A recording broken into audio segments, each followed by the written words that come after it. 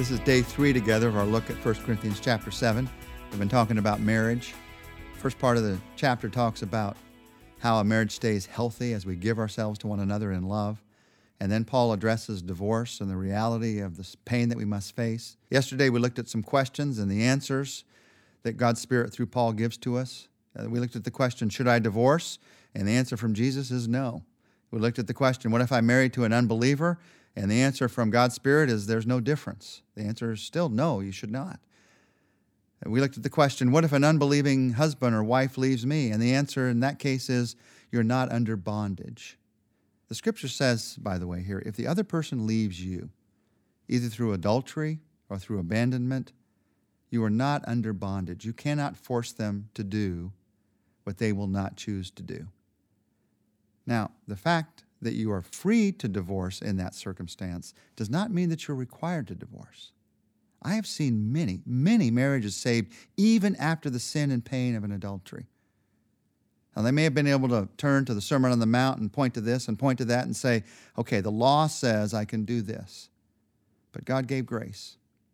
And they came together in counseling and in confession and in changed lives and rebuilt trust and rebuilt a marriage.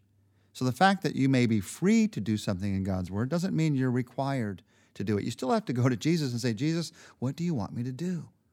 Now today, I'd like to look back at this issue of divorce and just answer some other questions from God's Word. Because I know, as you heard this yesterday, wow, the answer is just no. So what does that mean and how does that fit into my life? Well, let's walk through that a little bit today. Let's deal with some more personal questions in each of our lives, beginning with this question. Question, why would God want two people to stay together if they dislike each other, if they hate each other? Why would God want that? Why would God even choose that? Why would God say for us to do that? Now, by the way, hating another person, another believer, that's my choice. And the Bible says in 1 John 2:11, whoever hates a brother or sister is in darkness and lives in darkness and does not know where to go because the darkness has made that person blind. So when I allow hatred to begin to build, it's going to blind me to the truth of God in my life. What's the truth about this? Why would God want two people to stay together? The truth is romantic love tends to last no more than 3 to 5 years, especially after you get married, if you get married within those 3 to 5 years and you're under the same roof. The truth is, it is commitment rather than romantic love that holds couples together in the dry times of marriage. So why would God want you to stay together even though you dislike each other? Because that's how you grow. That's how you change. That's how you become more like Jesus, is by facing the difficulties about yourself and the other person and realizing what that really means in your life. The truth of the matter is, the healthiest place for me to be is in a growing marriage, even if that marriage is struggling, even struggling through that marriage. Dr. Medved years ago wrote a book called The Case Against Divorce. And let me just read you a quick quote from that. I started this project believing that people who suffer over an extended period in unhappy marriages ought to get out. I thought that striking down taboos about divorce was another part of the ongoing enlightenment of the women's civil rights and human potential movements of the last 25 years. To my utter befuddlement, the extensive research I conducted for this book brought me to one inescapable and irrefutable conclusion. I had been wrong. It's always better, this book says, God's book says, it's always better, if at all possible, if both people can be made willing by God's Spirit. It's always better to stay in and fight it through and grow together. Is there pain in that? Yes, absolutely. No doubt about that. But that pain is the pain of growth. That pain is the pain of serving the Lord. Second question. Can't I get a divorce? Some people just ask it this straight out with me. I mean, I know what God's Word says about this, but can't I get a divorce and know that God will forgive me? And the answer to that is, of course, God will forgive any sin. But if you really look at that question, it's like asking, can't I cut off one arm and then ask God to help me function well with my left arm? I mean, if I got pain in one arm, that question assumes that the sin of divorce is going to be less painful than the marriage. And of course, it always feels that way when you're in the pain of a marriage. You're just looking for any way out. But the truth is, in divorce, you're not escaping your pain, you're choosing your pain. Either short-term pain or long-term pain. You could have the short-term pain of working through that problem and not have the long-term pain of a divorce. The truth is, sin often brings instant gratification and long-term pain. But obedience brings often pain for the moment, but long-term gratification. Now, as I'm saying this, I know some of you listening right now are thinking, but Tom, what about this situation? What about that situation? What about my situation? And the truth is, I don't know your situation. I'm just bringing God's word to the table, and then you have to look at it in light of your situation. And the truth is, I'm not the one you need to be talking to about it. You're following Jesus, so you bring it to him. But you don't just bring your thoughts to him. You got to look at his word. If you're making a decision about whether to stay in a marriage or get out of a marriage, if you have a friend who's making that decision, it's not just a matter of you thinking about what you think or you getting friends to tell you what they think. The most important word is God's word. Now, I know we don't go to it because we're afraid of what it's going to say. But how in the world could you make this decision, one of the most important decisions of your life, without letting God's word speak to you? The fact is, because of the other person's choice, a believer in Christ may have to accept a divorce. But the Scripture teaches us that a believer in Christ should never seek a divorce. Now, as we walk through these practical questions, another practical question. What do you do?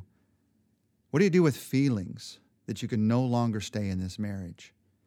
I mean, suppose what I'm saying to you, you're beginning to think, well, I see what God says about this, but you don't know the pain. You don't know the road I've been down. I just can't do it. It's just impossible. I can't make it. I don't have the strength. I tried and I tried and I've tried. I'm not going to be able to do this. How do you handle the reality of that feeling? Well, you begin by deciding who you're going to trust. You can say, and many people have, they maybe don't say it this way, but this is really the thinking pattern. God wants me happy, and I know what makes me happy, so God must want what I know. Well, the truth is, God does want you happy. He wants you holy, but he also wants you happy. But in this world, it's not just a world of happiness. And as you know, many, many times, with your children, with situations, with jobs, the road to happiness has a lot of pain on the way there. If you trust the fact that God wants you happy, you'd better completely trust in the fact that he is the only one who knows how to truly make you happy. So you turn to him and you say, God, what do you want me to do? What do you do when the feelings just aren't there? I think one of the keys is you focus more on God. You got to go to him. Focus on him. It's easy to focus on the pain. It's easy to focus on the marriage. This is a time to focus more on God. You need to hear from God. I don't know if you realize this. Did you realize that Jesus' parents, the parents of Jesus Christ, were almost divorced? They would have been divorced if Joseph hadn't heard from God, if he hadn't focused on God. Remember that when he learned that Mary was pregnant, he didn't know it was a miracle. And so he planned to put her away quietly. They were in an engagement period that in that day was just as much a commitment as marriage. Now, they had not come together physically as yet. That's why Mary was still a virgin, but they were engaged. And so for Joseph to put her away would have meant a quiet divorce, even before the marriage ceremony happened in that culture. But he did not, because an angel showed up, and he listened to that angel. And that angel gave him the perspective that he needed. And out of that, he made one of the toughest decisions of his life. He made one of the most righteous decisions of his life. So get yourself in a place where you can focus on God. Get yourself in a place where you can hear from him. In every one of our relationships, we know that when trust is broken, it's difficult for that relationship to work. And you might be in a marriage where the trust is broken. So what do? You start with who you can trust. You can trust in God. So instead of saying, I'm going to stay in this marriage because I still trust my husband, I still trust my wife, you say, I'm going to stay in this marriage because I still trust the Lord. And I've heard from him, like Joseph heard from him. Now, you may not have an angel appear to you. What I would suggest is you read through 1 Corinthians 7, you read through the Sermon on the Mount, you let Jesus speak to you through his word. There's one final question. Can God forgive the sin of divorce? I know some of you hearing this, the divorce is way in your past. You've remarried, it's a wonderful marriage that you're in, or maybe you remarried and even that has struggled. Can God forgive what happened in the past? Or is it a stain forever? Micah 7:18 and 19, there is no God like you. You forgive those who are guilty of sin. You don't look at the sins of your people who are left alive. You will not stay angry forever because you enjoy being kind. You will have mercy on us again. You will conquer our sins. You will throw away our sins into the deepest part of the sea. To look at divorce and honestly before the Lord, with the strength that only He can give you, admit that was a sin. But then to also look at the Lord, and instead of hiding from that sin or denying that sin, confess that sin and then receive forgiveness for that sin, that lets go of a burden of guilt that you could not imagine. I would never carry that kind of guilt into a second marriage. You let go of that guilt. Now, you may realize that you've sinned against another, or you may realize that in that divorce, another has sinned against you. Of course, you could always say, I was this percent at fault. There's never 100% another person's fault. But the truth of the matter is they chose it. You didn't choose it. They sinned against you. So what do? You forgive them. You forgive them. You let go of that bitterness. If you know that you're the one who sinned, you let go of that guilt. And the only way is through the forgiveness of Christ. If you know that they have sinned against you, you forgive them. And the only way is through the forgiveness of Christ. Jesus, as we pray together, first, we thank you that we're all forgiven by you as we turn to you and accept that forgiveness. So I pray as we think about divorce and the realities of it in our lives and in the lives of those that we love, that we'd realize it's not an issue of whether you'll forgive or not. It's not an issue of forgiveness, it's an issue of trust. Do we trust you or not?